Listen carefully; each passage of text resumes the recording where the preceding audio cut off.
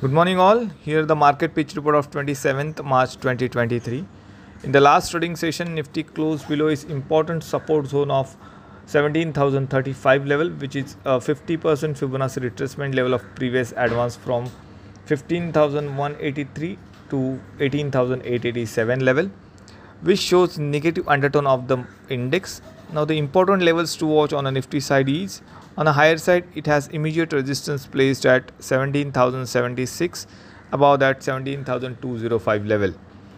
The support zone is placed at 16,828, below that 16,747 mark.